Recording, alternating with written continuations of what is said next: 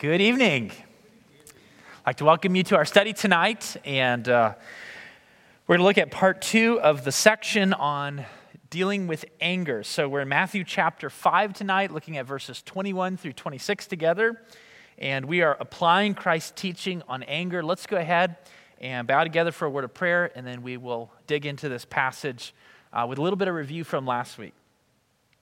Father, we're so grateful for your word and how it has the power not only to instruct us and to call us to attention, but it also has the power to change us. And I pray that this evening, as we open up the Word of God, as we think about what you say about this issue of anger and what is ultimately at the root of it, and how this root problem expresses itself in so many ways, I pray that you would speak to our hearts. Help us to have tender hearts, that we would submit to the Word of God, and that you would really work in our hearts and lives.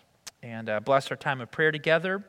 And we pray that as we get ready for our cantata on Sunday, that we would have just a wonderful group of folks out for church on Sunday morning. I pray that as the choir sings, and as the different groups sing, and as the folks who are a part of the cantata present the story of Zechariah and Elizabeth and the birth of John the Baptist, I pray that you would use those things to help us to understand the significance of the birth of Christ. And I pray that the gospel would be given with great clarity. We ask all this in Christ's name, amen. Okay, Matthew 5, verses 21 through 26 is where we are tonight. Matthew 5, verses 21 through 26. And here's what the text says. "You have heard that it was said by them of old, 'Thou shalt not kill, and whosoever shall kill shall be in danger of the judgment.' But I say unto you that whosoever is angry with his brother without a cause shall be in danger of the judgment. And whosoever shall say to his brother, 'Raca,' shall be in danger of the council. But whosoever shall say, 'Thou fool,' shall be in danger of hellfire. Therefore, if thou bring thy gift to the altar, and there rememberest that thy brother hath aught against thee, leave there thy gift before the altar. Go thy way first, be reconciled to thy brother, and then come and offer thy gift. Agree with thine adversary quickly, while thou art in the way with him, lest at any time the adversary deliver thee to the judge, and the judge deliver thee to the officer, and thou be cast into prison. Verily I say unto thee, thou shalt by no means come out thence till thou hast paid the uttermost farthing." Now, the passage in front of us is a part of a new section of the Sermon on the Mount. If you remember back, the first part of the Sermon on the Mount is talking about the character of a disciple. And so we have the Beatitudes: blessed are the poor in spirit, blessed are the merciful, blessed are they who mourn, they will be comforted, blessed are those who are persecuted for righteousness' sake, theirs is the kingdom. Those statements are all dealing with the character of a disciple. Now what we're doing is we're transitioning from that discussion into a second part, and the verses leading up to this were kind of that transitional period.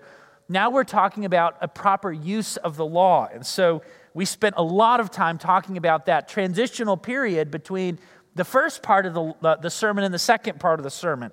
Well, this is going to be the first section that's dealing with a very specific use or application of the law. And when Jesus is talking about this, I would have to assume that he is not just telling us how to use the law, but he's addressing some common problems in the use of the law that are around him. And so I'll remind you again of the facts that we talked about last time. The first fact we saw last week was that we need to apply the law correctly by starting with the right standard. It does not matter where the culture draws the line. Now, when I say it doesn't matter, I don't mean that it doesn't matter at all, but it has no bearing on whether or not it's right or wrong. In other words, God doesn't determine right and wrong based upon popular opinion. He doesn't do an opinion poll and then say, okay, now we know that the times have changed and people's viewpoints have changed, so this is now right, even though it used to be wrong. God could care less what you think about that, okay? He's the standard. And his character is the standard because he is the source of everything. And then the third thing we saw last week was that he sees the whole picture. And so it's not just what we do, but it's also why we do it. He's looking at what is below the surface, not just the action. He's not just saying, well, this is bad because this outcome is severe. This is not bad because the outcome's not severe. When we talk about the difference between murder and the difference between anger, there's no question. I would rather someone hate me than hate me so much they kill me, okay? There's no question about that. Because if I'm dead, I'm dead, all right? Or when we talk about the difference between lust in the heart and someone committing adultery, there's absolutely no question that the physical consequences of someone committing adultery are far more severe than that of having lust in the heart. But what Jesus is saying is this: listen, we look at the ultimate end and we determine how bad it is based on the consequence. And I tell you that I look at the heart. So whether it's ever expressed, whether it's ever seen, whether it's ever known, it's still sin. It's still serious. It's still an offense to my righteous character. That is the sense of these laws in front of us. The second fact we saw last week is that disobedience can take a lot of different forms. So the first is this: we may miss the fundamental underlying principle. And I took 3 cases last week. I'm not going to go back and review those, but those 3 cases were basically giving the same basic principle on the bottom, but they were applying in different contexts in different ways. The second thing we saw is that we might create a clever loophole. And in Matthew 15, verses 1-9, he talks about the person who doesn't want to honor their parents with the material possessions that they have when they're elderly, and so they create a loophole so that they can get around it. And he says that you make void the law of God by your traditions. And then the third is we might add to what God has said.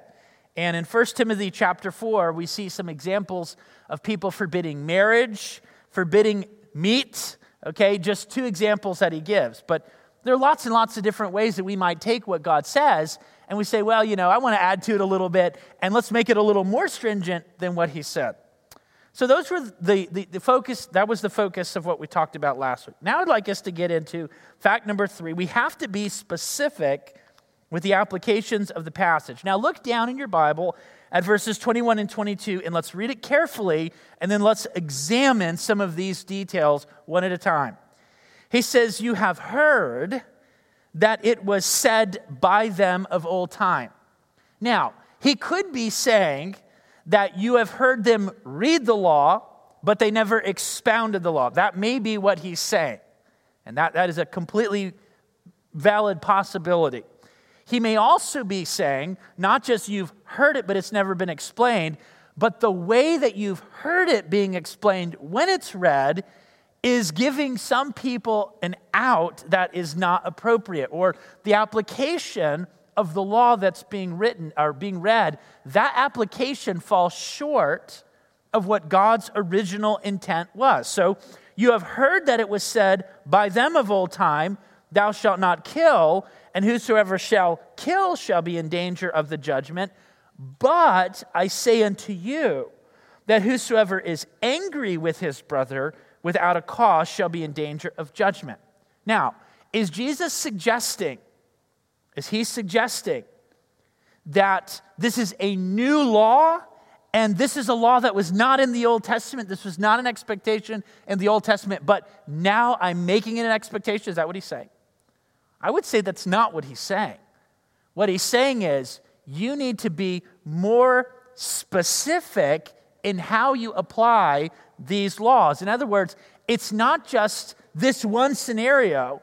Okay, if a person commits murder, he's saying there is something that underlies that murder, and so there are a lot of different places we could go and to apply this principle that undergirds it. That's what he's saying. So detail number 1, obedience starts with valuing people the same way that God values people. And the question is, where does a person's value come from? Does it come from how much money they make? Does it come from how they look? By the way, how much money you make changes over the course of your life. Some people are very wealthy for a while, and then they go through financial hardships, and Wealthy people die poor. Sometimes that happens, okay? Sometimes a person is strong and vibrant and physically attractive, and then they're hit with a terrible physical infirmity, and they become bedridden. Do they no longer have value when that happens? Well, the answer is of course not. So what is it that gives a person value? And the answer is created in the image of God. God created us in his image with a very distinct purpose, and that is where our value comes from. It starts with God. And there's a reason that in our society, people struggle with whether or not they have value. Someone doesn't believe that they were created by God, designed by God, they have a purpose that God has given them. Well, it would make complete sense that they would struggle with whether or not they have value.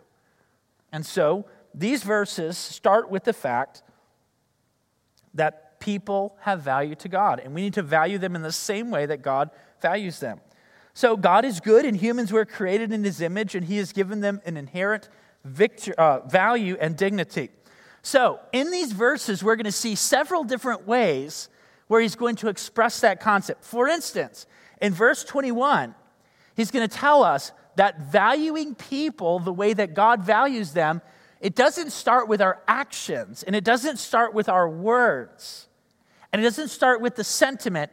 It starts with what's going on inside of us, our hearts.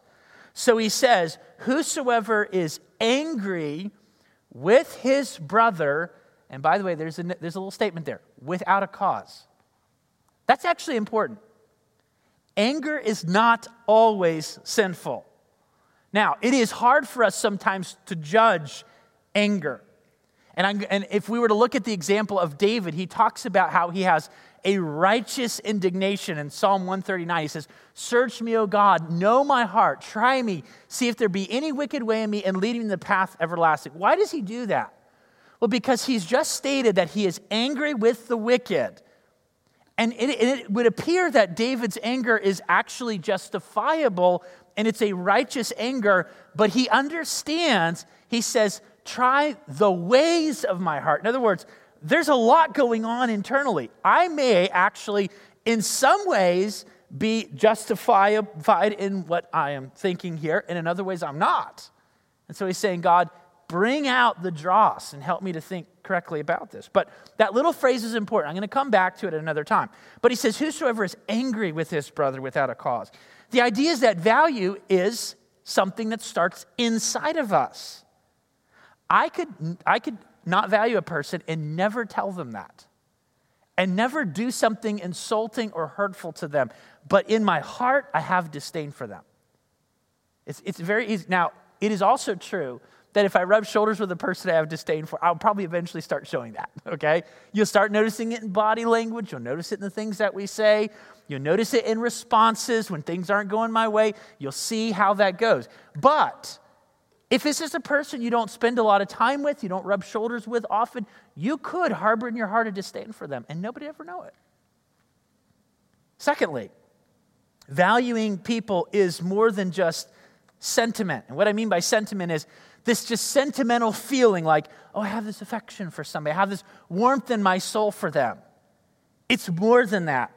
He says, but I say unto you. And then he gives all these other examples of how a person could be in violation of this command. And they're not just he's angry with somebody, and they're not just he's murdered somebody. These are other ways that a person can express the anger in their heart. You say, well, what are some of those areas? One more thing I want to say before we get there. Not only does valuing people start in the heart, and not only is valuing people more than just sentimentality, but valuing people is not selective. In other words, some people are really good at favoring one person and just disdaining another. It's very easy. We think about James, what does he talk about? He talks about partiality. He says if somebody comes into the congregation and this person is dressed very nicely, and you say to this person over here, hey, come sit, hey, move over.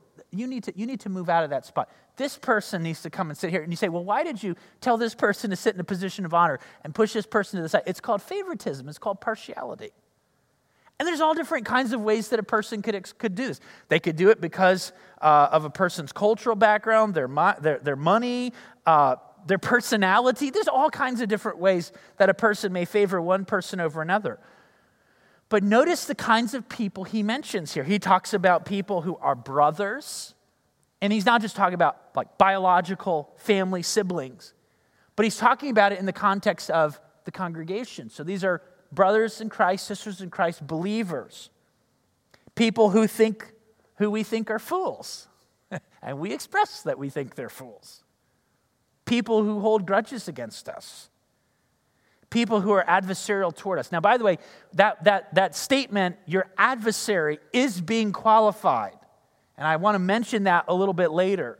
This is not somebody who's trying to murder you, okay? This is not like your next door neighbor is plotting your demise and they're trying to kill you. He's like, oh, go agree with them and find a middle ground. That's not what we're talking about here. We're talking about a person that you owe a legitimate debt to. And you're unwilling to pay that debt, and they're hounding you about it, and they've gotten tired of hounding you about it, and they're like, all right, you know what? We're going to go to court about this, and I'm going to make the law come down on you, and you're going to be forced to pay me, and because you've given me grief all this time, you're going to pay every single last penny. That's what he means by an adversary. But the truth is, these are all people that it's very easy for us to have animosity towards them. It's very easy for us to have anger towards them. Someone who maybe they really are foolish in the way that they act. Maybe a person who has a grudge that there may be some basis for it, but it's overblown. I mean, we've never done that before, right? Hold a grudge against somebody. It's a little overblown. No. Valuing people cannot be selective. Next, valuing people involves being restrained. And by the way, when we talk about anger, you know what anger really is? It's the loss of control, okay?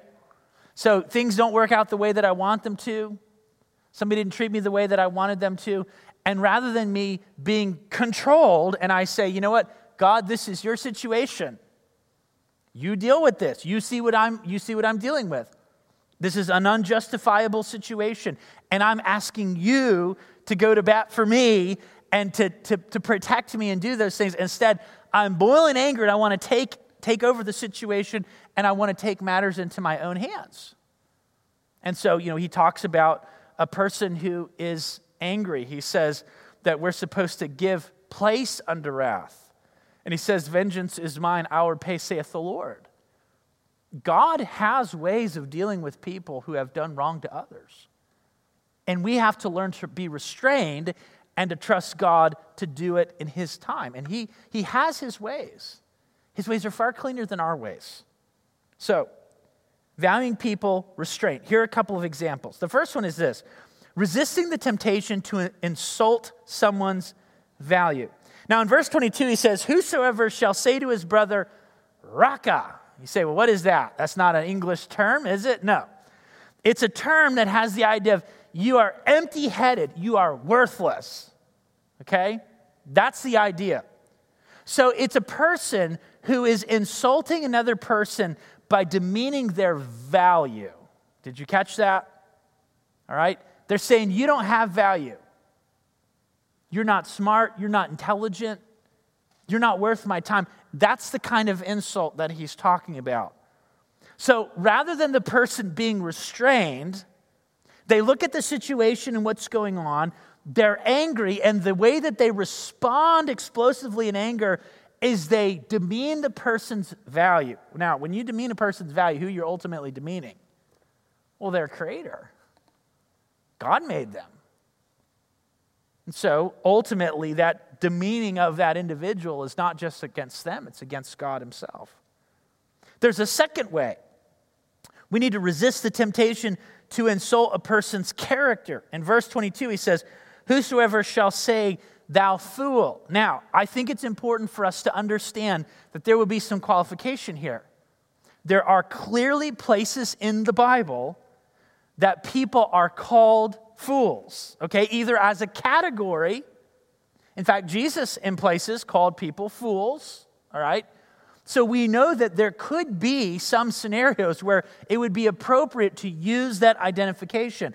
But in the context here, we have a person who is not in a measured way saying, this is the character of a fool, what they're actually doing is they're exploding in anger and they're just lashing out and they're saying, you have no character.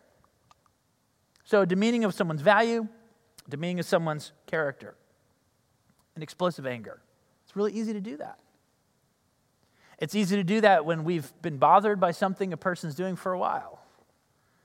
It's easy to do that, especially with those who we live closest to, because the friction is constantly going. You know, siblings are constantly, they're living in the same house, they're always going through different challenges, and so the friction, it's really easy for it to be between a husband and wife, between siblings, between parents and their kids, kids and their parents. And so he says, resist that temptation. A third one, resist the temptation to refuse to address ways that we've been wronged. Now, verse 23 is an interesting one. He says, rememberest, if you, in the context, he says, you're giving your altar, you're giving your sacrifice at the altar, your offering. And as you're getting ready to give this offering in the temple, something pops into your head. Hey, there's somebody that has an issue with you. Now, please understand something. When he talks about somebody having issue with you, this is not an unqualified scenario. Like, anybody that doesn't like me, I have to go and I have to do whatever they want. That's not what he's saying. He's talking about a situation where there is a justifiable cause. You have wronged a person. And they're bothered because you have wronged them and you've been unwilling to go and to address the issue. And it's an issue that can be resolved. Not every issue can be resolved. You know, one of the things that sometimes we struggle with is there are some situations we go to try to resolve them and we really go in the right way and we try to resolve the issue and the person just blows us off. Well, guess what? Now they're in that position, not us. They're in that position. But he says you have this person who has aught against you and you're giving your offering. He says, leave it there, go and resolve the issue with your brother, and then come back and give your offering. You know what that tells us?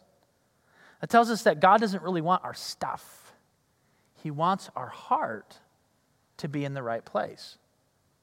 He wants us to resolve our issues with people.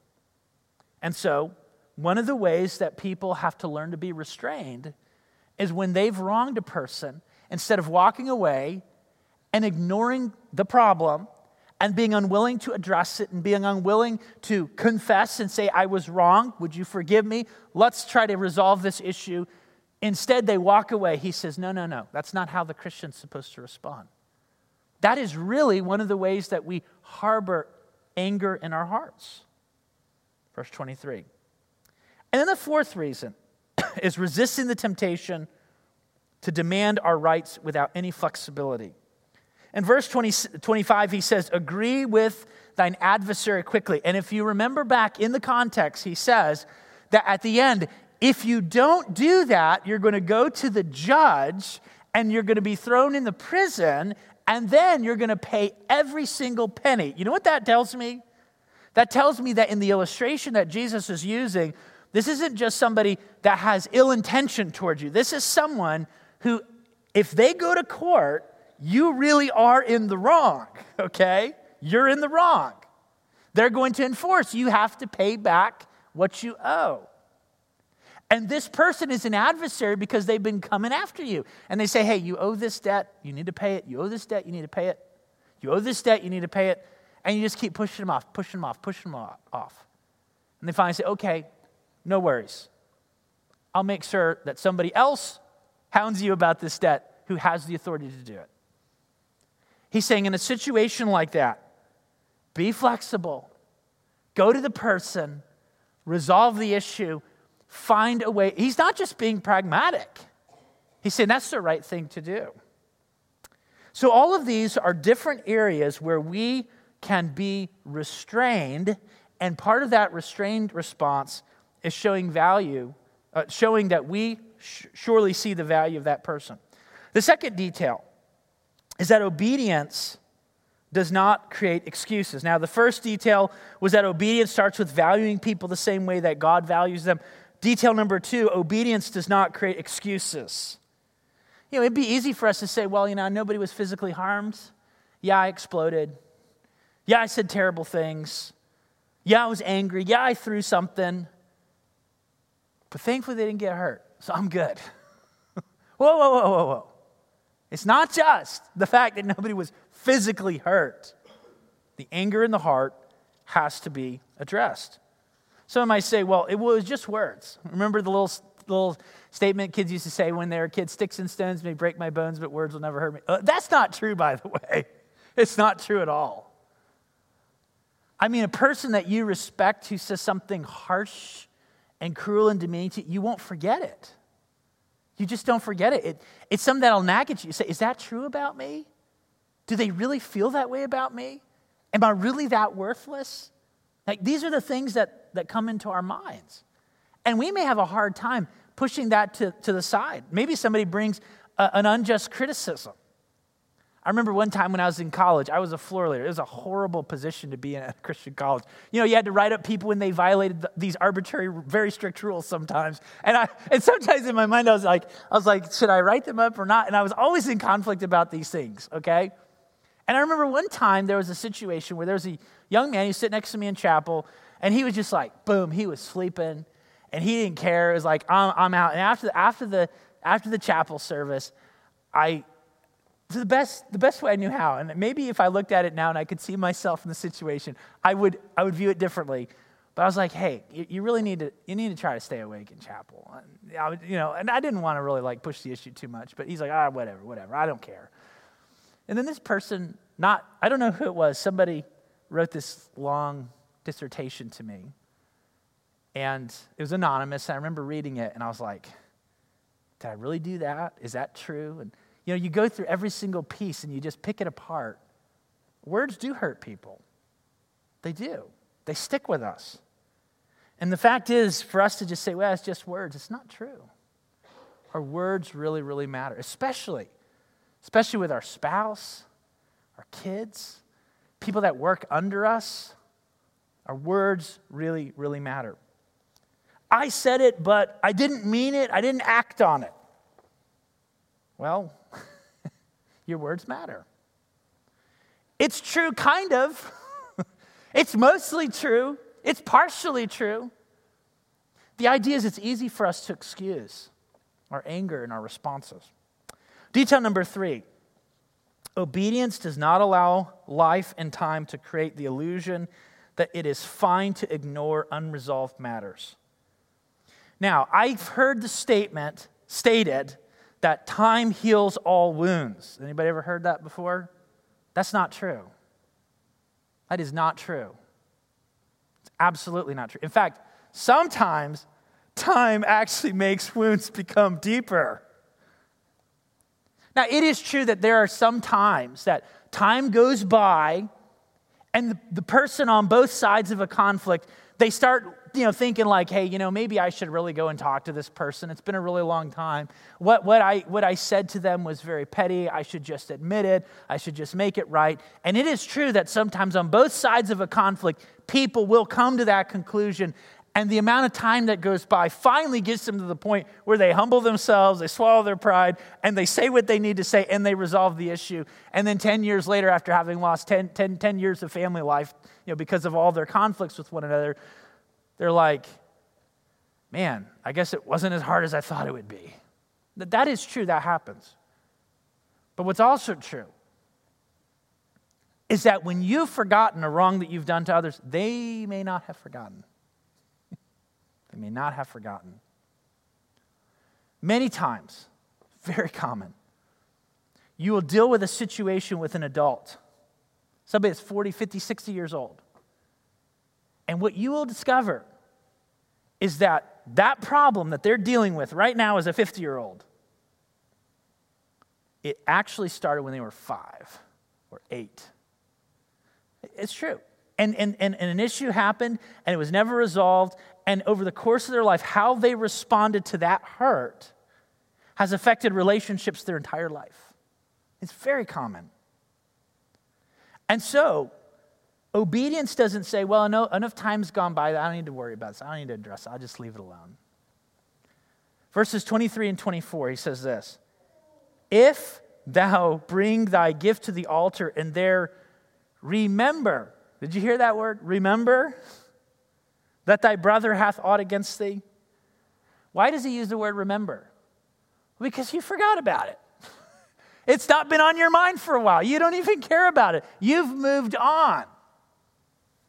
And by the way, when you go and have a conversation with somebody who you've had an issue with in the past, sometimes when you bring that issue up to them, they're like, man, I don't even remember that issue. And that's great. Sometimes they can remember every detail of it. The fact is, you really don't know until you have the conversation. You clear the air.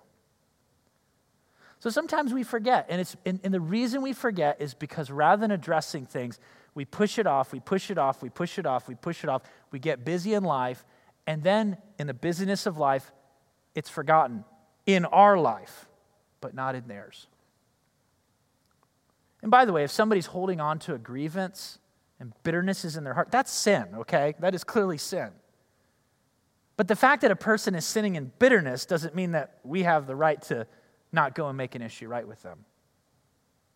The second thing, sometimes we drag our feet. Verse 25, agree with thine adversary quickly while thou art in the way with him, lest at any time the adversary deliver thee to the judge, and the judge deliver thee to the officer, and thou be cast into the prison.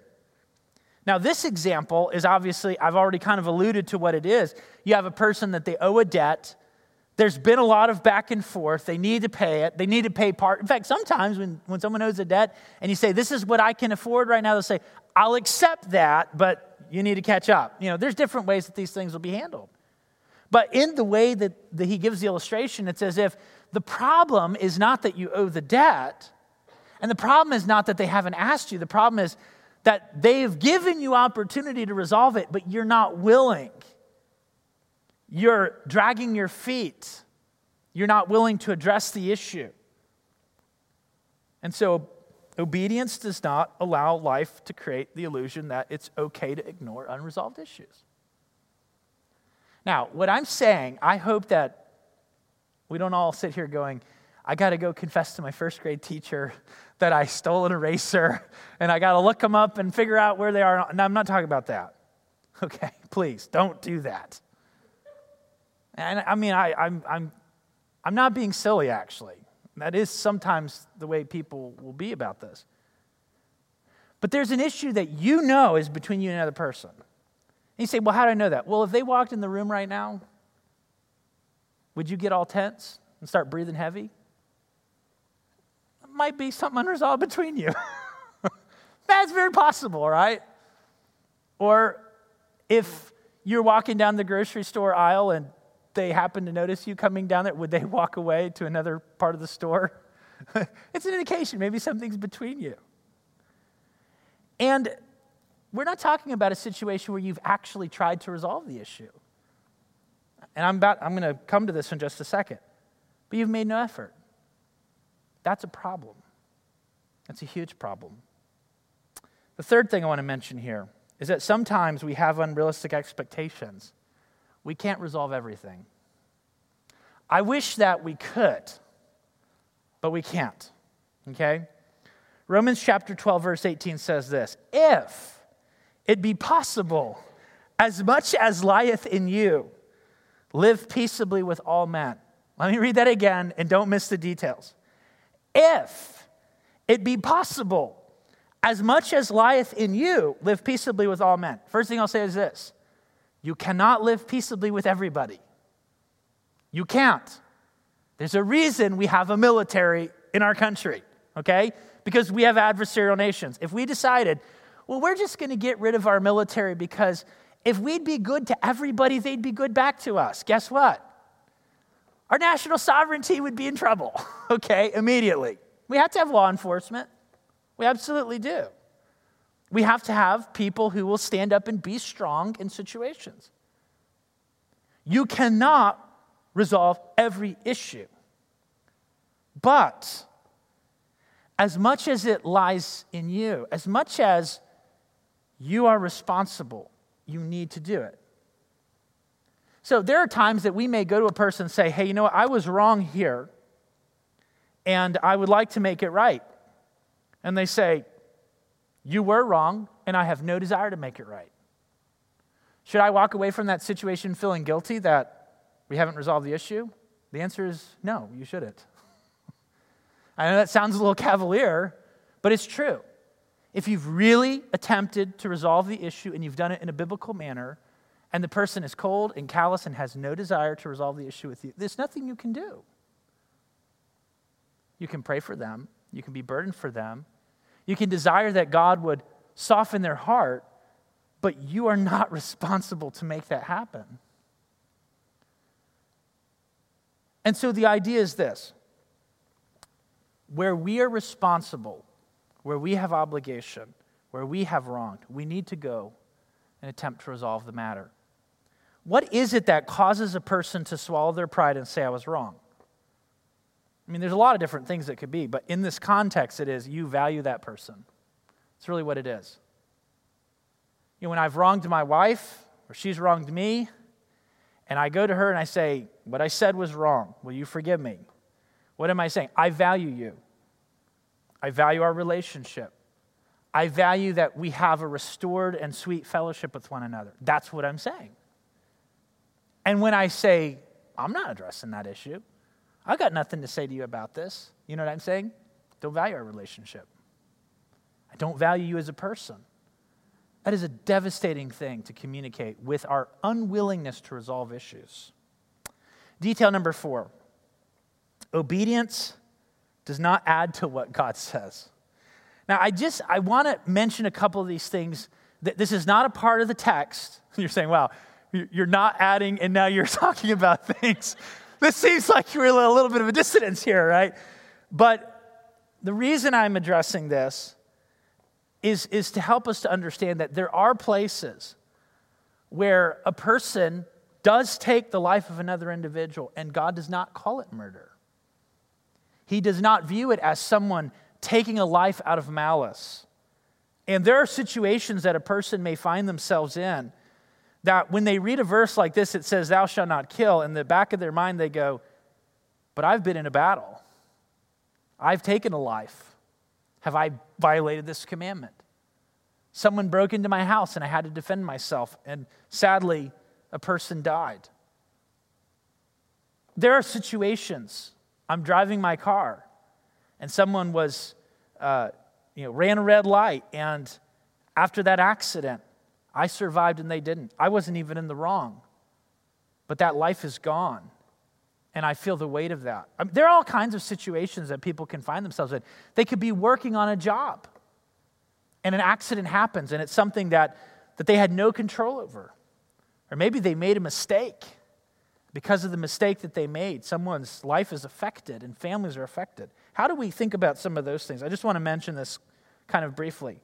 Tragic accidents can haunt a person, but should not be viewed the same way as murder. In Numbers 35:11, he says, you shall appoint cities to be cities of refuge, that the slayer may flee thither, which killed any person at unawares. In the Jewish system, there were certain cities where if a person had injured a person, and it was accidental, it was not intended, okay? That family whose family member had died, they wanted blood, okay? But the law did not allow it. Guess what? There was a city where they could go and live and they could be safe. And God created that because he knows in a fallen world there'll be times that things like this can happen. Or someone who is defending themselves in a necessary scenario and tragically it results in a person's death. Exodus 22:2. Listen to this one. If a thief be found breaking up and be smitten that he die, there shall no blood be shed for him. Luke 22:36. Then said he unto them, but now he that hath a purse, let him take it, and likewise his scrip. He that hath no sword, let him sell his sword and buy one. What is he talking about? He's talking about the fact that people sometimes have to defend themselves. And this isn't something that we find often. It's not something that we want to be in a scenario like that. But the fact is, it can happen.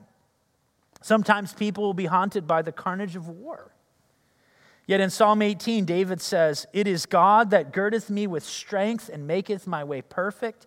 He maketh my feet like hinds' feet and setteth me upon high places. He teacheth my hands to war, so that a bow of steel is broken by mine arms." The fact is, we need people in the military. We need people who are willing to not only lay their life down potentially, but to take the life of someone who is trying to destroy this nation.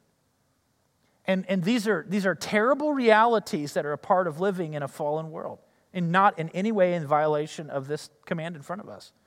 Sometimes people feel that capital punishment is too harsh or unjustifiable. Yet Numbers 35:30 says, "Whoso killeth any person, the murderer, shall be put to death by the mouth of witnesses. One witness shall not testify against any person to cause him to die." The idea is that there has to be clearly a provable situation, not my word against your word or your word against my word, but there are real witnesses that have verified this has happened. A person in cold blood has killed another person. That was a capital offense.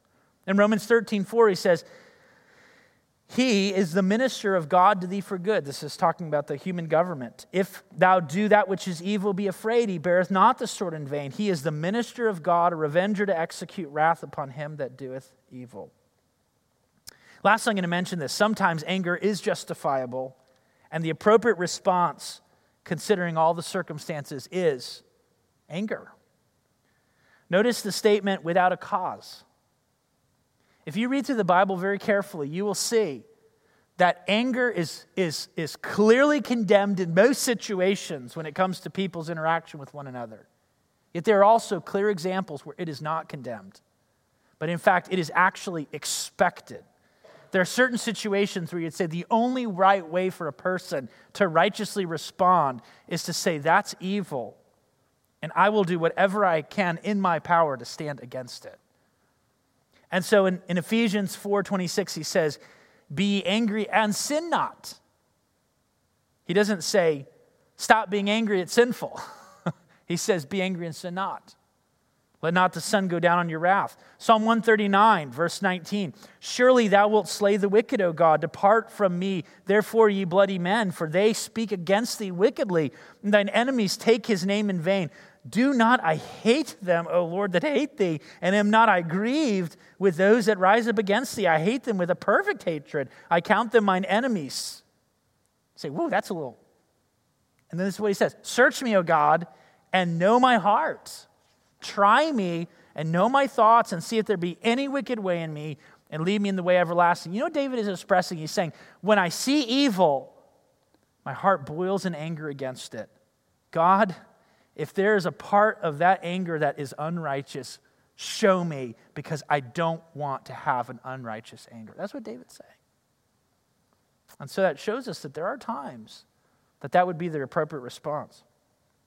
And then 2 Corinthians 7:9, he says, "I rejoice not that you were made sorry, but that you sorrowed to repentance. For you were made sorry after a godly manner, that you might receive damage by us in nothing. For godly sorrow worketh repentance to salvation, not to be repented of, but the sorrow of the world worketh death. Behold, the self-same thing you sorrowed after a godly sort. What carefulness it wrought in you, what clearing of yourself, what indignation, what fear, what vehement desire, what zeal, what revenge. In all things ye have approved yourself to be clear in this matter." You know what he's saying? He's saying that when a person has sinned, and it's serious and it's known, and in this situation, this is a person who I believe was under church discipline. He's telling the church, look, this person, the way they view their sin now is totally different. They don't see it as something that's excusable, something to be gloried in. They hate it. They're grieved by it. They're willing to take real accountability for their actions. They actually want to put to death that sinful passion, and they want to replace it with godly passions. And so in that situation, obviously, there should be an animosity towards sin in our own hearts. And so we see an example of how anger can be godly towards the anger towards the sin even within our own hearts.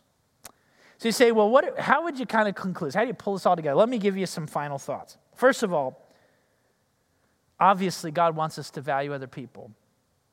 And he wants us to value them like he values them. We look at somebody that's rubbed us the wrong way, done something hurtful. We need to see them the way that God sees them. It doesn't mean that we love their actions. It doesn't mean that we give in to evil. But we don't have personal animosity towards them as a human. We actually care about their soul. There's a compassion. There's a desire that that person would be in the right place. That's very important. God can be angry with our sin, yet still show compassion on us and extend grace to us, and he can still love us, even in that position. And to the best of our ability, we have to learn to imitate God in these areas. This is why he gave us the law that said, thou shalt not kill, so we would understand how serious it is. It's why he warns us that our attitude and words matter. This is why he created human government to protect citizens and establish justice and order in society. This is why we need law enforcement, a justice system, a military. And so the encouragement is, may God help us to value human life and love those who are created in his image. And obviously that starts right here, in our homes, with our spouse, with our kids, with our siblings. That's where it starts. Let's bow for prayer. Father, we pray that you'll take the word of God and use it to help us tonight. Every single one of us obviously struggles with sin and temptation. There are people that have wronged us and it has grieved us severely. And I pray that if those people would ever be repentant and come to us to resolve a matter, that we would indeed forgive them. And to the extent that it is appropriate, there would be a restoration. And Father, I pray that if we have wronged others and we know it and we're unwilling to address it, you'd humble our hearts and help us to turn from the pride that keeps us from addressing these issues and help us to come to you and then to go to them. Father, help us to honor you in these areas. We ask it in Christ's name, amen.